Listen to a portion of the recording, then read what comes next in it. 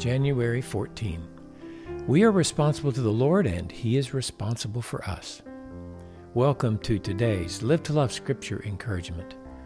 I'm Norm Wakefield, and we're reading from Romans 14, 7 and 8. Paul has been talking to them about loving each other when they have differences of opinion on debatable matters. Listen to what he says about believers. For not one of us lives for himself, and not one dies for himself. For if we live for the Lord. Or if we die for the Lord. Therefore, whether we live or die, we are the Lord's. Wow. Paul gave a description of a believer. We should not take this as prescriptive, meaning it's something we should do to be Christian. I take this to be a description of the work of the Holy Spirit in our hearts. Before the Holy Spirit works in the heart, a person lives for himself. Every concern is with his own will, desires, happiness, and convenience. The why behind all of his actions is self. When he does something good, it's because the deed gratifies self in some way. His chief motivation is self-pleasure and glory. The Holy Spirit makes deep changes in the person's life. He is the Spirit of life in Christ, as Paul wrote in Romans 8:2. He changes who we live for. Paul taught the Roman believers that not one believer lives or dies for himself or because we are alive to God. Paul wrote about what happened to Jesus and his impact on those who were in Christ in Romans 6:10 and 11. For the death that he died to sin once for all, but the life that he lives to God.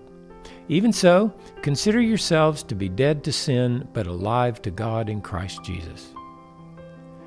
Being alive to God changes our purpose in life.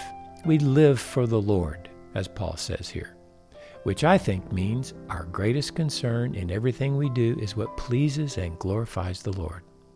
I say that because of what Paul wrote in 2 Corinthians 5:9. There he wrote, "Therefore we also have as our ambition, whether at home or absent, to be pleasing to Him." As we love with Jesus, there will be times when we live for Him. We express His life in our relationships. There will also be times when we die for the Lord. We put to death the deeds of the body or the flesh with its desires, as Paul wrote in Romans 8:13. When we do that, Paul said, that's living with Jesus. In the context of Romans 14 and relating to a brother or sister who has a different opinion than you do, your main concern is the name of the Lord, not yourself. So we're encouraged today to do all that we do for the glory of God and for the glory of His name as we love one another. We exalt Him when we receive one another as God has received us in Christ. We express His love when we encourage our brothers and sisters to walk according to the faith God has given them to love Him and others. We glorify Jesus when we trust Him to make them stand where He wants them to stand as we love them with Him. Bottom line, we all belong to the Lord, so we are responsible to Him, and He is responsible for all of us.